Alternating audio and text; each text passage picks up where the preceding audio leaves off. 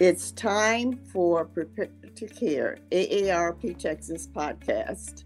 Today, we're going to bring you free information, free resources, and tools to help support your role in caregiving.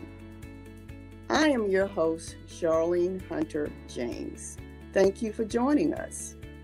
A 2020 report revealed that half of the Asian American caregivers say the person they care for lives with them, more common than non-Hispanic whites.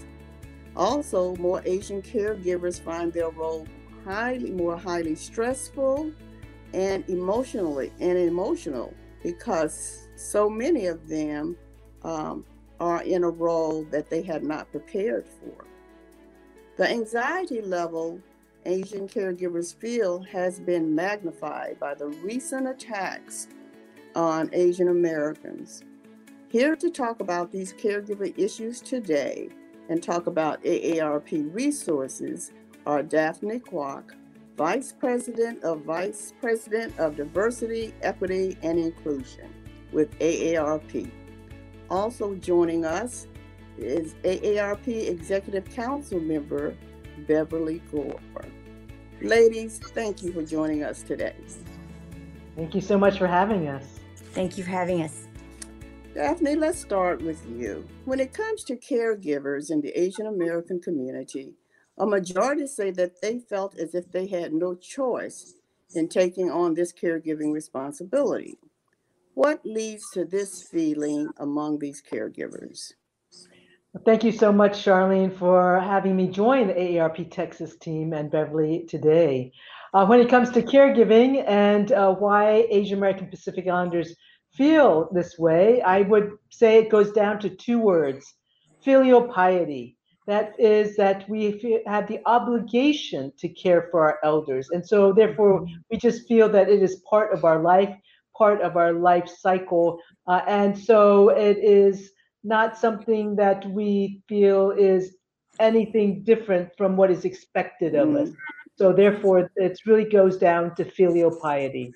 So who among the Asian American community does most of this work? I'd have to say it's the daughters. But, Daphne is totally correct that it is a cultural value within the Asian American Pacific Islander community to respect and care for your elders. And so it is something that we anticipate doing. They took care of us when we were little, and so it's now our privilege to take care of them as they age. But I'd say in general, because I am a female, my mom tends to lean mostly on me and my sister, but my brothers do provide some support as well. Also, Beverly, wouldn't you also agree, though, to the first son, right? In our, especially Chinese families, right? It's always the first son has tremendous obligations, the financial as well, too. But yes, the daughters are the ones caring. Yes. I would agree. And I have to say, my brother has stepped up to the plate, but and offered to even take my mother into his home, but she's fiercely independent and prefers not to do that. But I have to say my brother and my sister-in-law, the oldest one, have been very encouraging and taking care of her. We know that caregivers face a lot of obstacles in this role. So are there any particular obstacles that maybe Asian American caregivers face as opposed to those by other individuals? Either one of you. Well, I'll let Beverly go since she comes from the medical background, and then. Thank you. Well, speaking in general terms, I think one of the things about Asian households, or many Asian households, is that they are cross-cultural. The parents, the elderly, are immigrants oftentimes, and the children, caregivers, are American-born, more what we call Westernized. And so often there's a language barrier and a cultural barrier, even though they're the same ethnicity. I think there's some expectations about how to take care of your parents when in Asia versus here in America. And so that creates not exactly tension, but maybe some misunderstandings about what is the best way to take care of your parents. So that's one of the things that I would say that is very, maybe not unique to the Asian culture, but definitely impacts them. And to add on to what Beverly just said is, I think that also having our parents live with us in our homes, especially for those that are non-English speaking, as Beverly said, there is a language isolation, there's a cultural isolation, and then also social isolation as well too. But what's actually very interesting, what we've also heard too, is that actually parents, our elders, actually would like some of them would actually like to be able to live in senior communities and not necessarily in their children's homes, because it's very isolating to be in their children's home, especially if they don't drive, if there's no public transportation around. So they really truly are isolated at home, and that for some people they actually would like to live in a senior community where they can make friends or have friends and be able to socialize so much more. Beverly, we've talked about this, many times in our past gatherings in terms of the need for senior citizen centers and housing and other opportunities to congregate, so it helps to minimize that social isolation. Even the lack of perhaps not social media, but TV and radio stations that are in the appropriate language. Yeah. Definitely. COVID has really shined a light on the social isolation that many of our Asian seniors have. Fortunately, my mother lives 4 doors down, so I can visit her quite often. But many that don't live so close to their children or don't live with their children are totally alone. And it's very hard for them, very, very almost depressing. Well, especially because the community centers too, for the locales that actually do have Asian American community centers, and you're very fortunate in Texas, especially Houston, very vibrant Asian American Pacific Islander community, that you have a lot of these kind of community infrastructures.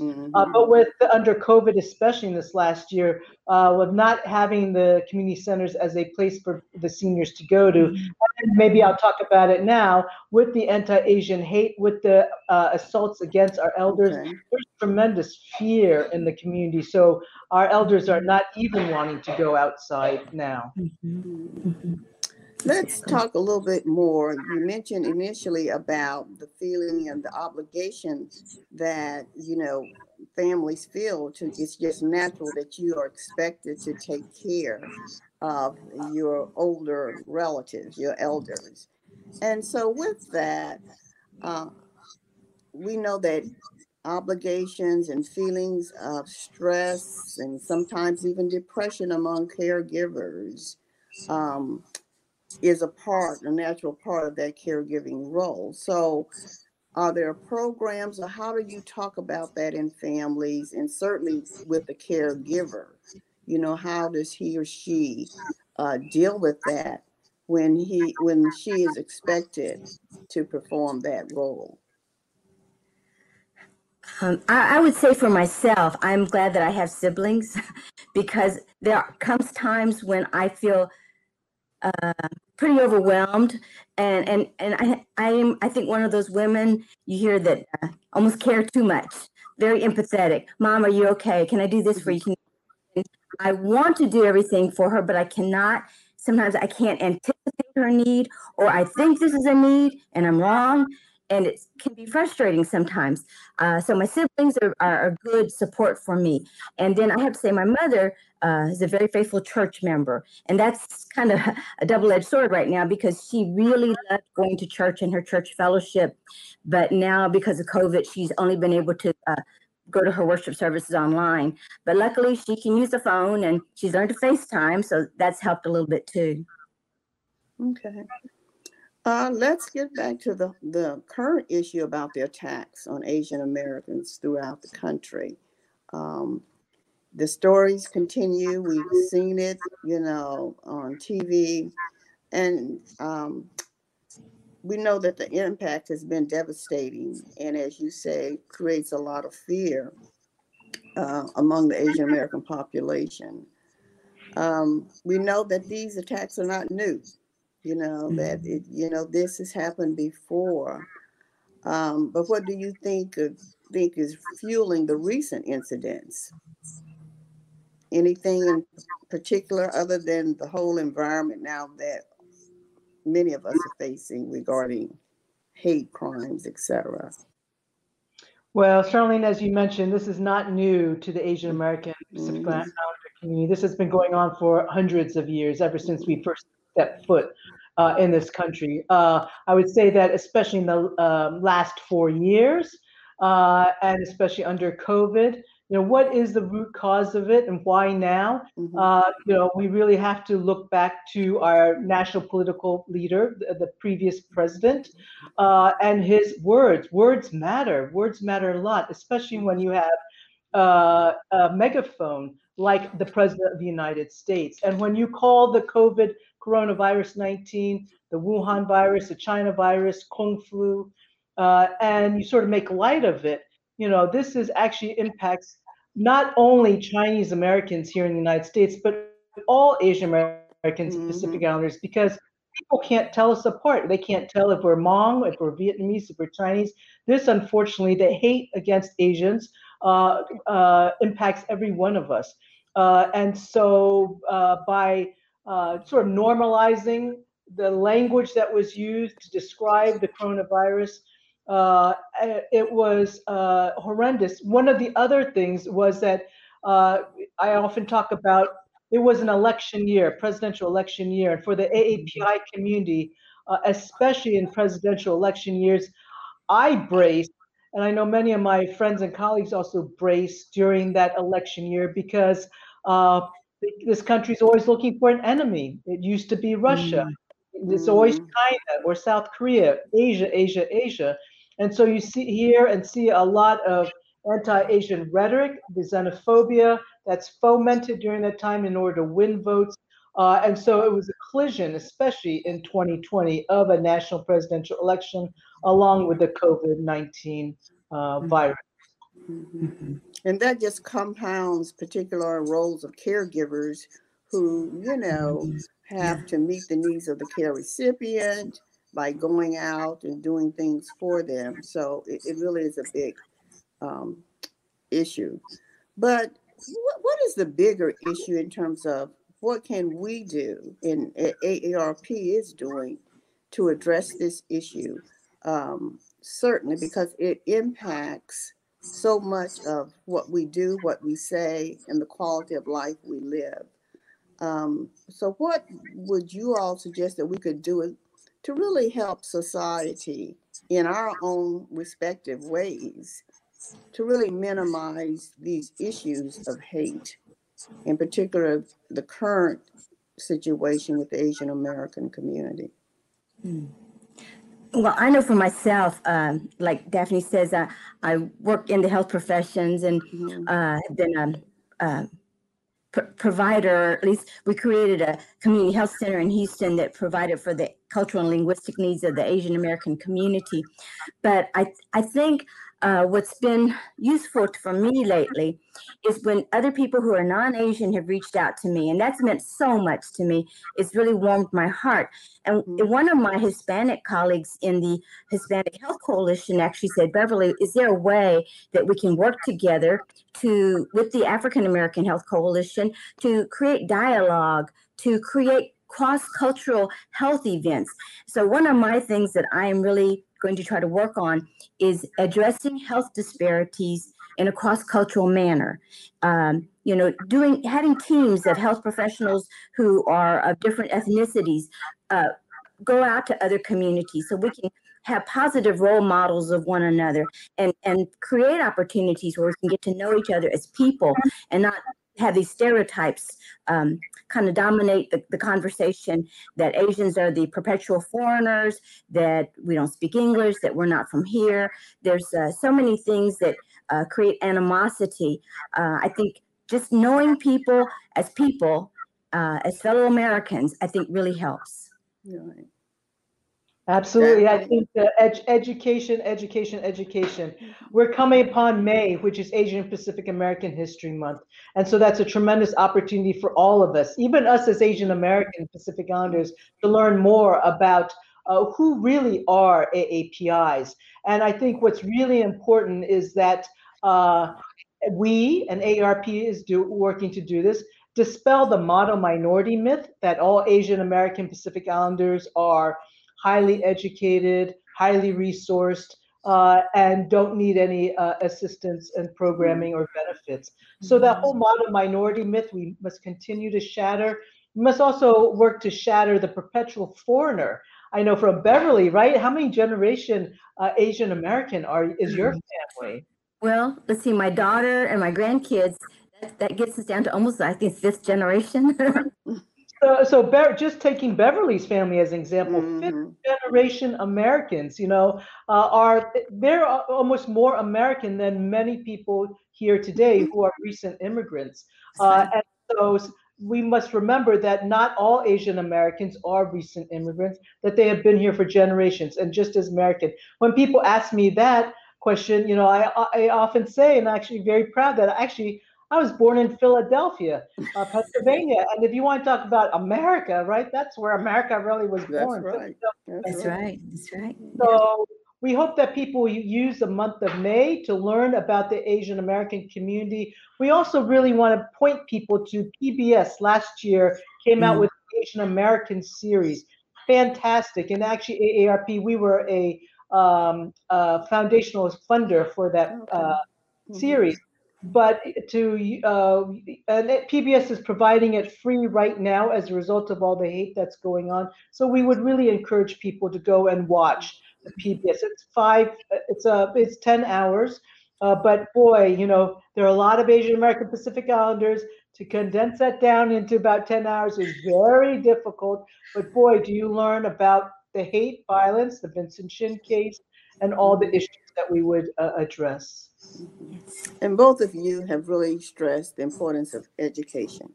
And it always doesn't have to be in a big audience, but just talking to friends of yours who may not understand some things, because there's so many myths, either with other ethnic groups as well.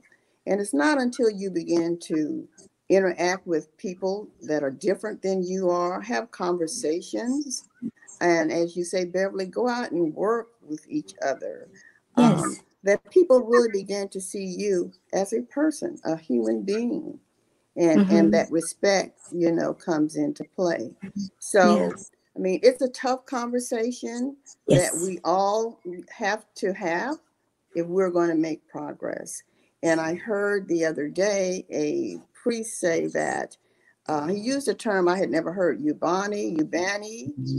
It's from South Africa. And essentially it says, I am not okay if we're not okay. They're saying we're all a part of, the society and the communities in which we live. So we all have to do our part. Listen, ladies, this has been a very exciting and very informative and fruitful discussion. Are there any last words that you would like to share with our audience? I wanted to thank you, Charlene. Not a lot of people know that Charlene and I have known each other, I think, 30 years. So we really do see each other as people, probably more than that. And, I want to compliment Charlene in that she's a member of the Asian American Health Coalition, and she comes to our events and she hears about what's going on in our community, and she supports us. And it is so wonderful to have those cross-cultural relationships. I tell all my friends that, I actually hablo más español de chino. And I think that's another bridge builder too, learning each other's languages, sharing food together, things like that. But I think this is a real opportunity for us to reach across and to try to get to know one another better. I think that's exactly right. So I'd love to put out a challenge to everybody that in this year of 2021, can we each and every one of us that's listening to this podcast, can we reach across the racial divide and put ourselves out into a very uncomfortable position, go attend a church or go attend a conference or convention of another race or ethnic or religious denomination other than yourself. Go and just be part and learn of another community. And if each one of us can do that at least once, at least to one community, can you imagine how powerful that would be? I would agree. Well, thank you, ladies, for joining us today. Thank you, Charlene. We have really enjoyed this discussion, and we will certainly have to do more of them, you know. Okay. Thank you for joining us as well to our audience. We encourage you to follow Prepare to Care podcast on iTunes, SoundCloud, at www.aarp.org/HoustonPTC. You can also catch past podcasts on YouTube channel or youtube.com/C/AARP Texas. Thanks for listening, and as always, thanks for caring.